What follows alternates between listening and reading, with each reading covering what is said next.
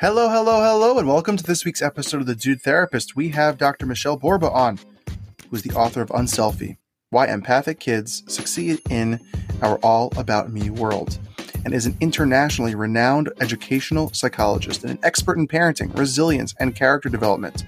A sought-after motivational speaker, she has spoken on 19 countries in 5 continents and served as a consultant to hundreds of schools and corporations, including Sesame Street, Harvard, U.S. Air Force Academy, 18 U.S. Army bases in Europe and the Asian Pacific, HRH, the Crown Prince of Abu Dhabi, a TEDx talk, Empathy is a Verb, and is the recipient of Sanford and McDonald Award for Lifetime Achievement in Character Education. She offers realistic, research-based advice from a career working with over 1 million parents and educators worldwide. Dr. Borba is a regular NBC contributor who appears regularly on Today and has been featured as a parent expert on Dateline, The View, Dr. Phil, NBC Nightly News, Fox and Friends, Dr. Oz, and The Early Show, among many others. She lives in Palm Springs, California with her husband, is the mother of 3 grown sons. Super excited to have this wonderful, wonderful guest on, all about parenting and how to create thrivers based on her new book, Thrivers. So let's get right into it. Talk about our kids. Welcome to this week's episode of The Dude Therapist. I'm super excited to have Dr. Michele Borba on, who is all about parenting. She's an expert. And I don't get to say that very often when you have someone who's written as many books as she has, who has been doing this for a long time, that people like me are like, what? She said yes. Yes, Michelle's here. And if you can introduce yourself to the listeners super quick so they get to know who you are, and we can go right into the topics. Oh, thanks. Well, I'm an educational psychologist, but I started out as a special education teacher, worked my way into teaching just about every grade level. Absolutely love it. In the meantime, I started writing books, and I'm a mom of 3 boys. Don't know how to get the girl, but 3 boys. There we go.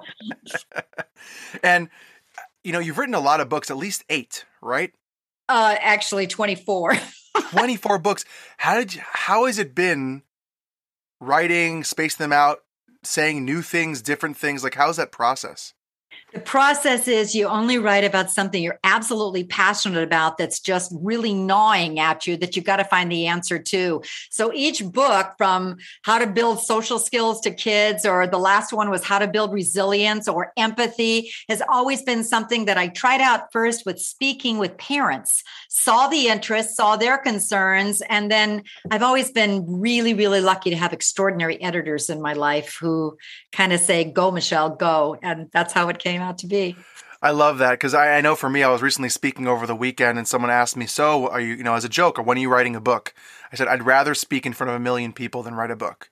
For me, I'm just, writing is not my skill set. My wife even has my password to my Instagram account to edit my posts. She's like, instead of like critiquing me and making me change it, she just like secretly slides in and fixes it, and I don't even notice.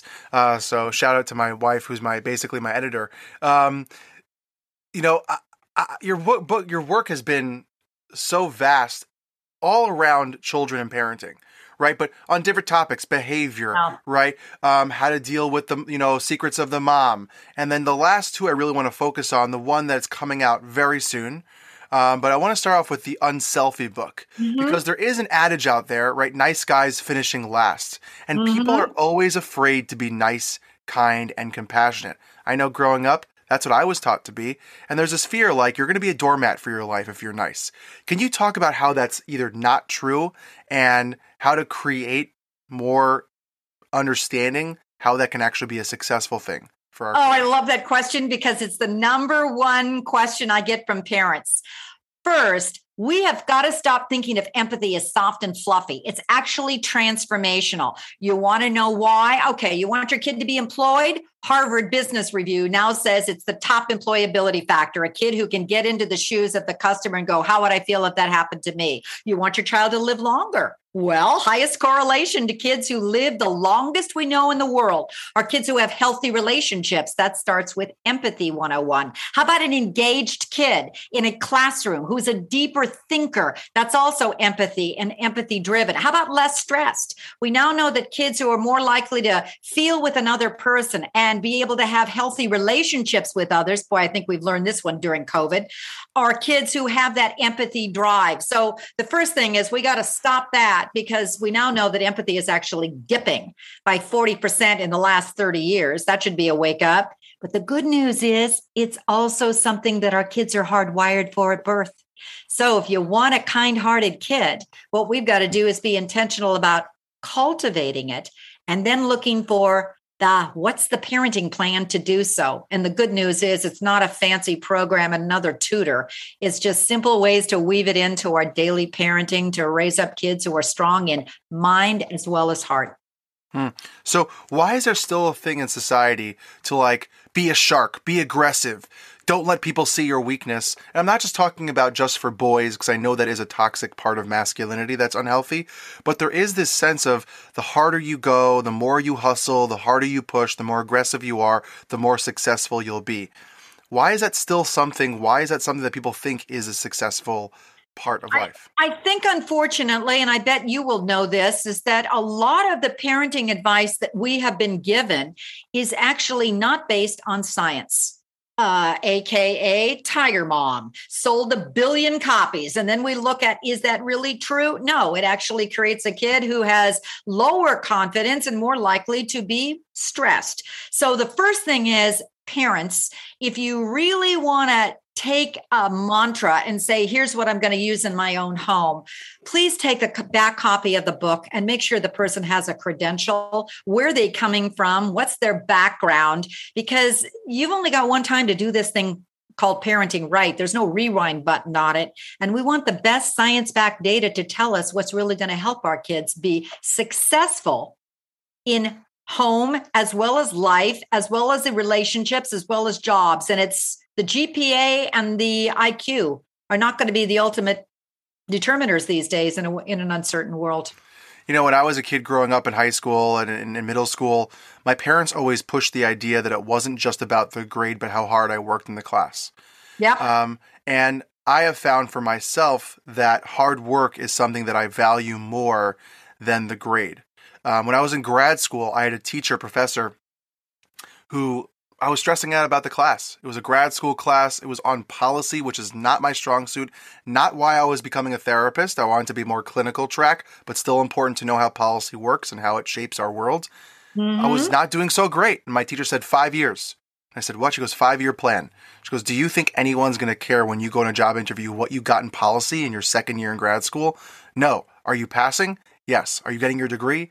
Yes. But still, there is this thing of parenting as the end result in the report card is what matters. I've dealt with recently a parent who, when the student gets a B, thinks that her child is a disaster. Yeah. Right? And it breaks my heart. So what are those things that as parents we can do to reinforce the compassionate, more empathetic child? Well, let's get to the effort for just a minute, because I want to say, brilliant teacher. I hope you're sending her flowers and thank you notes. She's amazing. Yeah. The first thing is we need to reframe this whole concept of success. And if you want a resilient child who's also going to be successful and be able to keep on going like you just did, then the first thing you need to realize is that the top correlation to that is agency. The child feels like I got it, not mom or dad is going to do it for me. Back to the effort. That means the child is going to realize how successful I am is clearly based on how hard I work. That makes a major difference on a child's life. So the simple first little thing is doing what Carol Dweck, science-backed research says. Would you please take a moment and always just don't emphasize what you get. Oh my gosh, you got a B. Instead, help the child realize, well, today you're here, sweetie. Tomorrow you'll go one step more. That's what an Olympic coach does for a kid. He never says, my gosh, you didn't win the gold medal. Instead, it's let's look at your time today and let's go for one step more. If we take success into one little steps along the way and then help the kid realize success is a matter of your effort, not what mommy does. And we keep emphasizing the one step. Ooh, you are successful because yesterday you were here. Today you're here. See success as a gain. GAIN. That makes a major difference on resilience. It also makes a major difference on the child realizing it's not mom pushing me. I got to start pushing from the inside out. That's confidence building as well. I love that. And then in a world where sometimes kids might get a different perspective than what's happening in the home, let's say being bullied or being put down for being kind and nice and compassionate and empathetic and caring, being that nice person who is listening, emotional, vulnerable, all those things that we hope for, and they're just getting hurt by it, passed on opportunities, maybe looked aside as the good kid who no one wants to maybe focus on. How do we reinforce that as parents if they're getting another story outside? Well, I love that, because one of the big fallacies about empathetic kids is that they, again, are just kind of wimpy, when in reality, your goal is to raise an empathetic kid who's strong. How do you raise a strong kid? You help him learn how to be an upstander. So when you see things that are not right, first, you have integrity. So you know what the heck my mom and dad stand for. What are my value systems? So I know what to say no to. The second thing, what I've been doing in schools that I love is teaching kids upstander skills. Empathy is the piece to be able to help the kid go, that's not right. Oh, how glorious for a child to go, that's not right. But what kids say that they hate is having to stand by and not know what to do about it. And it's because we haven't taught them skills. For instance, skill number one is start teaching them assertive comeback lines. CALM. It's an acronym that's so powerful and so simple. And kids say it's the greatest thing I've ever taught them. Go figure. But C is when you see something that's not right, stay cool and calm. Because if you look upset and you start to cry, you're not going to be seen as strong. And that again, you can have empathy, but you can still be strong. So take the breath, be cool, or walk away. A is assert yourself. And that means you got to practice some comeback lines with mom and dad, like no, or I don't want to, or it's not right. Or if you are quiet and you don't feel like you're verbal, that's okay. Just come up with maybe a hand signal that just means stop. I don't want to. L is look the kid in the eye. If you're going to talk, don't look down. Empathetic kids who are strong look up. They always look at the color of the talker's eyes. It's the most amazing, simple way to help your kid be more confident looking, also more assertive, and he's going to be more likely to be taken seriously. Don't hold your head down. You'll never be taken seriously. Hold your head up. I don't care if you're 2 or 45. Look at the color of the talker's eyes. If you're shy, that's okay. Look at the bridge right between the kid's nose right there. That's the way. And M is make your voice sound like you mean it. Don't be wimpy. Stop it. Stop it. Which one do you think is going to be taken seriously? C is be cool. A is be assertive. Come up with some assertive comeback lines that take forever to role play and practice. Practice with the dog and your teddy bear. L is look the person in the eye if you're going to talk, so your whole body. If you hold your head up, my gosh, the most amazing thing is just look in terms of eye contact. Your whole body looks stronger. And M is make your voice sound like you mean it. What you're doing is you're raising an empathetic kid who's also strong, and they are far less stressed when they know what to do about it when push comes to shove. Have you seen in the statistics or the research a difference between any gender and how that might show up regarding how empathy is viewed or how it shows up in certain kids and how they're raised? Yeah. What we do know is that empathetic children are almost always raised in a home that has 3 things going. So it's 3 E's. Fascinating on social psychology. Number 1, they see examples of it. So when I ask them, how'd you become so empathetic? Or we look at altruistic rescuers, and they were interviewed, hundreds of them. How'd you become that way? Well, because I always watched my dad or mom. She was the epitome of kindness or honesty, or I don't care what your value stuffing is, but they're watching you. The second thing is it was expected. In this family, I expect you to do your best in school, but I also expect you to be a good human being. And the third was they said they had experiences. Like it wasn't go be strong. Let's go next door and bring the neighbor some cookies because she looks lonely. Or when the child had the moments of working in the shelter or doing some kind of a service project, not because it looked good on a college resume, but because it was real and meaningful to the child develops a caring mindset. He now sees himself as a caring person. He's going to be more resilient, stronger, and more likely to find his passion. And actually, altruistic suffering is the best way to reduce stress. It's just so interesting how, I'm sure you have or have heard like Adam Grant's Yes. book, right?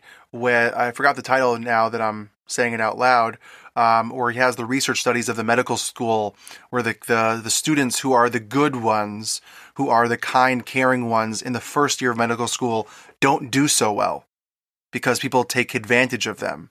But by the second, third, and fourth year, all of a sudden something switches, and they now become a huge part, and people now understand their value, and they get to the middle to the top of the class, while the other people who have been using and abusing the kids who are kind fall to the bottom. Yep.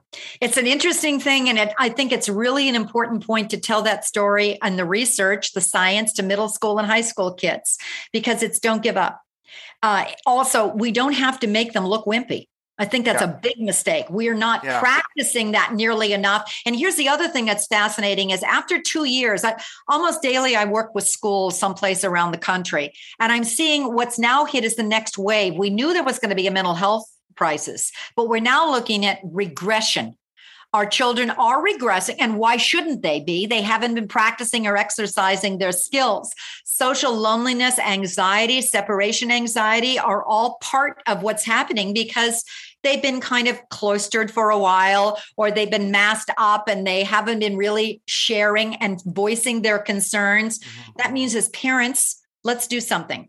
First 3 skills of social skills that kids learn are ones you need to practice. One is real easy. Model it. When you go to the supermarket, when you go to walks, just start saying hello and wave. Your child needs to say hello and wave. They say, I just dealt with a group of high school kids that say, we're all so lonely. We're not reading each other like we used to. The second one is eye contact. They don't look down, they look up. And now digital addiction is setting in. They're looking at devices and looking down. So helping your kid practice eye contact, looking up. Third thing is real simple. They encourage each other.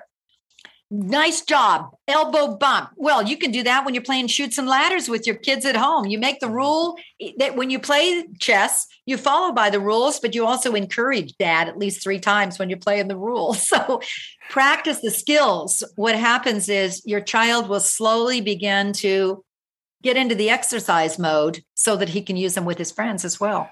It's funny that you said that whole thing of the whole good job. My daughter's almost 3 years old, Aww. And every time she does something well or cleans up or follows the rules or listens, we always have a high five. I'm like, good job. And she high fives me. What's in turn happened is now when I do something that she likes, she goes, good job, daddy. And she gives me like either a pound or a high five or like a headbutt, like we do like a little noggin tap, whatever it is. And I feel like so proud as a parent because she's noticing what is good behavior and quality behavior and then giving someone that pat on the back, like a good job. Way to go, Dad. The funny thing is, I wasn't even doing it as like a conscious thing. It's how I was taught. Someone does something well or good or quality, you tell them, thank you, great job. But it's just cute how like she was hanging out with my grandmother this weekend and my grandmother was playing with her and followed what my demanding daughter, 3-year-old daughter, is asking of her. Said, good job, Ummi. And like gave her a big high five. This 95-year-old and this almost 3-year-old are which is very, very cute. I love that. So it's just such an important thing for people to hear. I think you said it about 6 times already. Kindness and empathy and compassion is not weakness. And we have to get away from that as parents, because when parents are the ones giving the example, that they're the ones who are like, I can't be weak. So I'm going to, in my interactions outside, my interactions in the community, in the school, with other parents, in synagogue, in church, in whatever you go to pray, wherever you go to get involved in, I'm going to be this big personality who's going to be disgusting or destructive or powerful.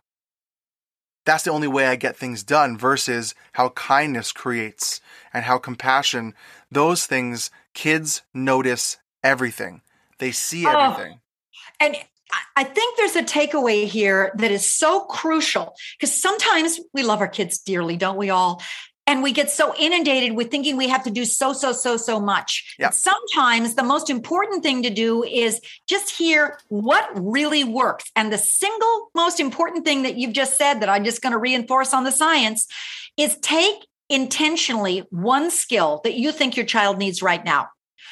Then show your child the skill. Don't tell them the skill. Notice what you were doing was modeling it yourself with your daughter. She then picks it up. Kids always learn if you show it or point it out, then tell it. And then you keep reinforcing it over and over and over again until your child internalizes it or transfers it or does it without you. And that's exactly how you teach skills. So maybe the takeaway here is from everything you heard from just the two of us talking, or it could be anything else. What's the one thing that you want to teach your child? Example, my girlfriend, Judy Baggett, has two extremely successful daughters in their 30s, and I have watched her raise her daughters. But she mandated at age 3 that she was going to also help her kids become successful, but also kind. And she mandated one rule in the house. It was called the 2 kind rule. And it sort of sums up what we were just talking about. Every day you leave this house, you were to say or do at least 2 kind things to someone. And then at dinner at night, we're going to talk about what were the 2 kind things and what do people do. Well, what happened was her kids got into the habit of it. They'd have a big old chart on the refrigerator of, besides just smiling and opening the door, what are other things you could do that are kind? But her kids became more and more assertive as well. That kindness can spin over. Kindness is the beginning thing when you acknowledge the other person exists. It's a gateway to empathy. It doesn't mean you're empathetic, but empathetic means, as a long time, that there's habits you can teach. Now you can teach them to be assertive and the upstander and to be able to understand who you are and what you stand for, or to listen. It doesn't mean when you listen that you have to agree with the person. Mm-hmm. You never have to agree, but try to understand where the person's coming from. That's a skill we all need right now. It's never. Unfortunate. I'm not going to get into that. Not to spend so much time on Unselfish and get into Thrivers, but I know the cover of the book, if you don't get to the rest of the book, but you see there's 9 habits. Do you know some of them offhand that you think are the more integral ones? I don't want to put you on the spot. No, what I discovered is that when I knew empathy was critical and I knew empathy was in a free fall, says phenomenal work that's looked at thousands and thousands of kids.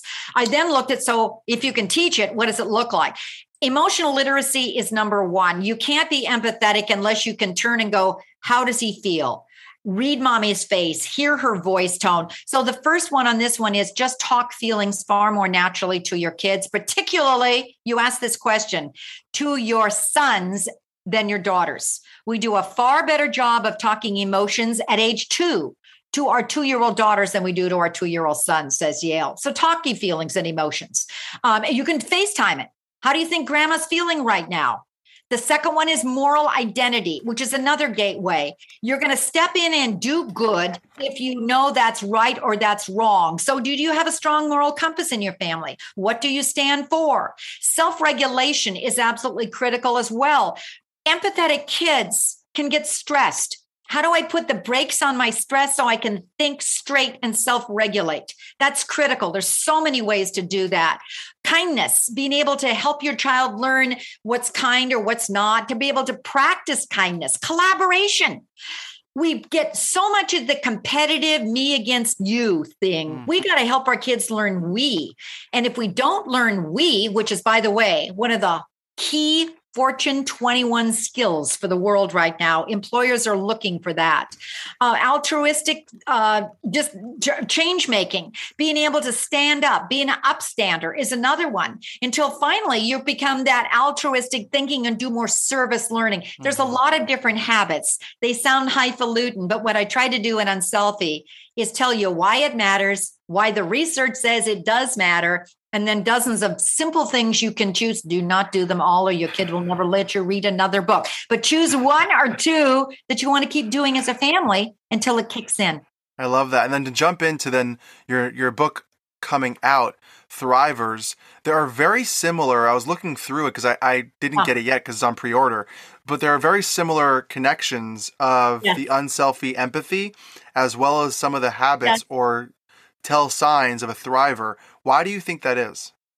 Well, it was absolutely a fluke in my part as the reader and the writer, because when I was devouring all the research, my whole career, I've been trying to figure out what creates resilient kids. How do you thrive despite adversity? So I started looking at all the research after I'd written Unselfish, because I continued to see 1 in 5 American kids suffering from some kind of a mental health disorder. I looked at the numbers of children who will face adversity, and I realized we're not teaching them to be a thriver. And I began to see that some of the things in empathy are also highly correlated to resilience, which is yay, yay, yay. When I finally came up with 7 traits that are most highly correlated to resilient children. By the way, Thrivers was just released March 2nd in paperback. So yay. But yay. The first one we do know is confidence. We've got to help our children learn who they are, not what we want them to become. Once we know what their nuggets are, what their assets are, what their strengths are, we're more likely to parent that way. The most tragic stat I discovered was that 77% of the time we try to fix our kids, we focus on their weakness and not on their strength. You should have asked me that. I would have told you from my practice how many parents I call me and say, my kid is in trouble, fix them, solve this. And a lot of times, not sorry to cut you off, but a lot of times the work is actually convincing the parents that their kid is actually amazing and wonderful and just struggling in a way because you're not seeing how to just tweak or adjust your perspective. Yes. So I have a kid that is really wonderful. I mean, unbelievable kid involved in this arts and that thing. And the mom is just consumed by her own anxieties that she thinks there's a problem with her kid. So she's trying to fix and solve and point and prod and calls me. And I'm like, your kid's fine. No, they're not. They're not fine. What are you saying, Ellie? You don't know what you're talking about. Hang up the phone.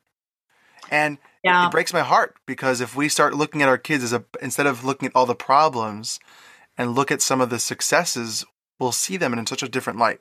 But sorry to cut you off. Go for it. No. I am so in agreement with you because that confidence is the foundation to resilience. For instance, a couple of simple things that you can do. Emmy Werner, phenomenal research on resilience, studying kids for 40 years who have overcome adversity, homelessness, sexual abuse, but some of them bounced back. One of the things they have in common is hobbies, healthy hobbies that they go to decompress.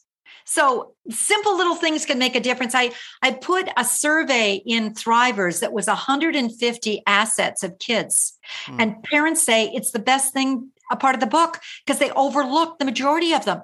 I didn't see that as an asset. Character strengths, learning styles. So the second one is empathy. It's a superpower. We forget that social confidence is one of the most highly correlated traits of resilience. Third is also in empathy, but it's self-control. You've got to be able to put the brakes on impulses. Integrity, also in empathy, but you have to know what you stand for because sometimes resilient adversities are like little challenges along the way or big problems. And sometimes they're value structures. Should I or shouldn't I? Peer pressure. Then the other ones that come up along the way, oh gosh, all different kinds. But we do know the teamwork and collaboration are critical. We do know also that when we look at resilience, the majority of them, hope and optimism, I think are critical. Curiosity, problem solving, to be able to think outside the box. And what we started out in our first beginning of the talk today, perseverance. Learning that effort matters. Those are the most highly correlated traits of resilience, and they're all teachable. Thrivers are made, not born. I was going to just ask that. Are people born more in their brain structuring and the way that their values or characteristic traits are showing? They're not born as much as they are created? No. This is nature, nurture. This is nurture. This is nurture. We do know that self-control, some kids have a little bit more of a pulse on that in terms of DNA. But the rest of those, you're not born with character. You're not born with value structures. You're not born with empathy. All of those are cultivated. And resilience is not a program. It's experiences that are intentionally created for the kid. I think the worst thing we do is helicopter and coddle our kids. We solve the problems for them robs resilience because mom's going to do it. I can't. Yeah, I remember when I was chatting with Julie Lithcott-Hames, we're Yes. talking about parenting. I know they're in this secret WhatsApp group, all you are, and it's like a secret Yeah. WhatsApp group of authors. I was told that there's like some like awesome cabal of like secret authors out there. And she's talking about, she gave me the metaphor, if you help your kids walking, you take away the sharp objects so they don't get impaled. Yes. But like if you're holding under their armpits the entire time they're walking away, they're not going to learn that they can do it themselves. Exactly. But I grew up, I have ADHD, right? So my impulse control is a little different. I've learned to work through that, whether medication, mental health, therapy, all those things.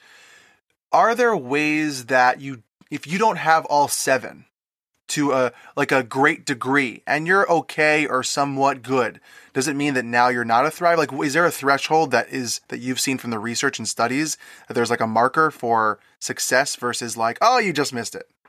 I love that question because I was writing thinking you needed them all. And then I realized my aha moment was, no, you don't. It's a rare adult that has 7. It's a rare adult that has 6. So what I discovered is that there are 7 that are highly correlated to resilience and teachable. But start with the one that you think your child already has as a strength, not the weakness. Start with the strength and then add the next and the next. What I learned is that there's a multiplier effect. You put any 2 together, they amplify the 2 and they become more like superpowers. You put 3 together, it even gets better and better and better. So this is also not an overnight process. Oh my gosh, he doesn't have it. He's going to graduate tomorrow. You start when they're 2 and you keep on going for the rest of the child's life. And that's our old goal. So you've mentioned that twice, that 2 years old is a starting point. Why is that the point? Is that just because of where the kid's consciousness, awareness, abilities, brain structure? Well, first of all, you start at birth when you hold the baby and you love them and you rock them. And attachment 101 is the critical piece. In terms of teaching skills, 2, I'm saying only for 1.5 for some kids. It could be 4 or 7 for another. It's because they have cognitive abilities in language and you're talking it through, or they can mimic a lot better. 4 is when they get theory of mind. They begin to realize the other kid has a different brain than me. So they're starting to develop a little bit more empathy. Each one is scaffolded. Each one is in a spectrum of from you just always as a parent, right? You figure out where your child is right now, not the kid next door, your child. And then you slowly add on. And a few more questions. Is there a point as a parent where you don't have to continue working on this? Like when your kids are in their 20s and 30s and 40s where you just back off and let them like, okay, we're not working on your self-confidence anymore. Like, is there a cutoff point where you as a parent can't teach them that stuff or model it and they have to then learn on their own? No, it's never too late, but you have to get a whole lot craftier when they get older, don't you? And you can do it by, I've had some parents who tell me college-bound kids, what they do it is like for Thanksgiving or Christmas, what they do, any kind of a holiday, they work in service projects or they work it in so it's a family and it's FUN, which is critical. Also, as they get older, you involve their friends, bring them into the spectrum. Yeah. Find as a parent another like-minded parent as you. Oh, there's a gold mine because now the 2 of you can work together or have the older kid tutor a younger kid. I've seen that in high school kids that are struggling with some of the skills and you can't teach it at that age to that child. But if you can say, for instance, I've got a high school kids who are teaching calm to first graders. And guess who's getting better at it? The high school kids. That's the whole big brother thing. That's the whole structure of the big brother. And it's wonderful. Exactly.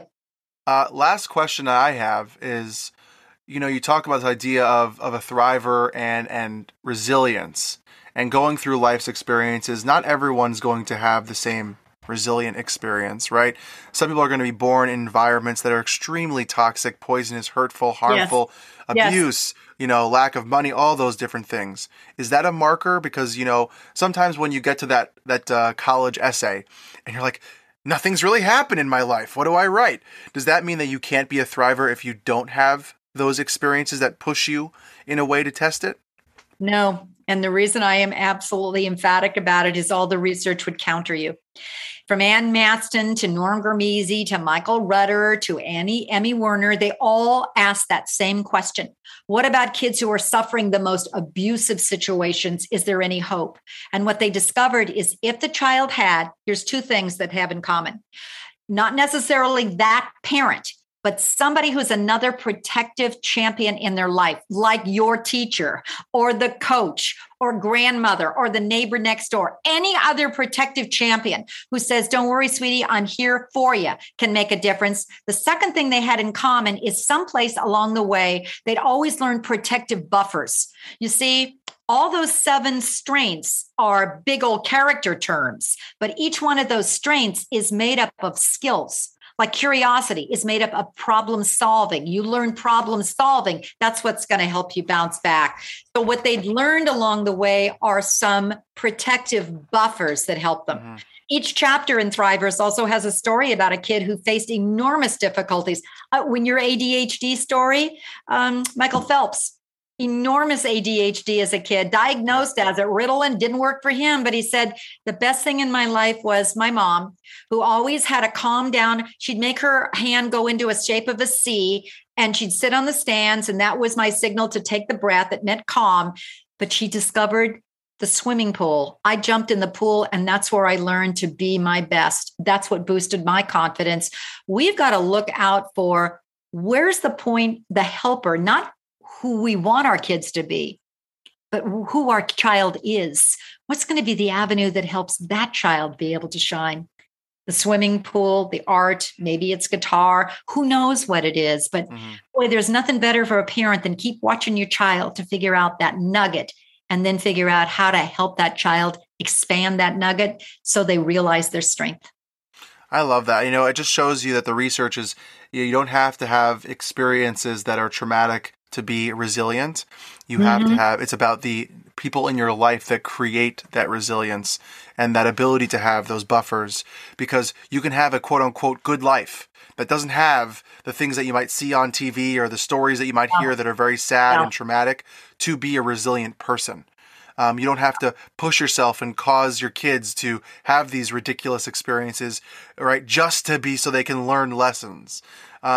Is important. Or be like the neighbor kid next door. I think our comparison models have got to stop. And I think we need to tune in. Let me give you a story about a dad. It was like eye-opener because the start of all of this is not tuning into the kid.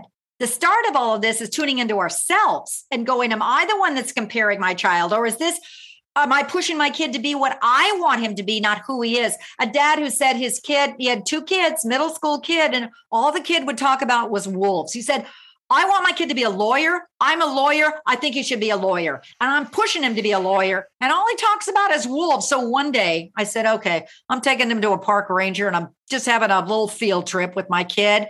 Oh my gosh, I can't believe how grateful I am that I did that.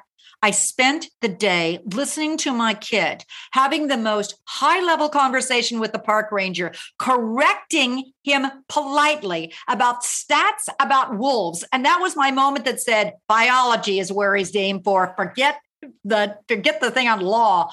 I have to start helping my kid become who he is. I love that. I could talk to you for hours about this. I have to run. But Michele, really, thank you so much for all the work, all the research that you've done for us as readers, so we don't have to do it ourselves and can gain all this amazing information. I really appreciate you coming on the show as someone who is a highly acclaimed expert in this field. It means a lot to me to have you a part of the Dude Therapist family. So again, Michele, thanks so much for being on the show today. Oh, thank you. You're doing a service for parents. It's unreal. Thank you.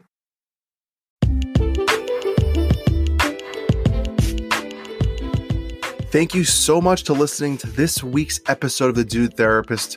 And it only is happening because of you, the listeners, tuning in every week, even twice a week, to this show all about mental health, relationships, and wellness topics. And really, let's be honest, everything in between. And I'm so excited to show up every time and having great guests. So, thank you. And if you have any questions, concerns, ideas, collaborations, email me at thedudetherapist@gmail.com. Follow me on Instagram at The Dude Therapist. Let me know what you're thinking. Let me know your ideas. I can't wait to hear from you. And if you can go along, subscribe, rate, review on all the streaming sites that you're listening on. I truly appreciate it because that's what makes this thing happen. So thanks for tuning in this week, and see you next time on the Dude Therapist podcast, because we got more guests and more great content coming your way.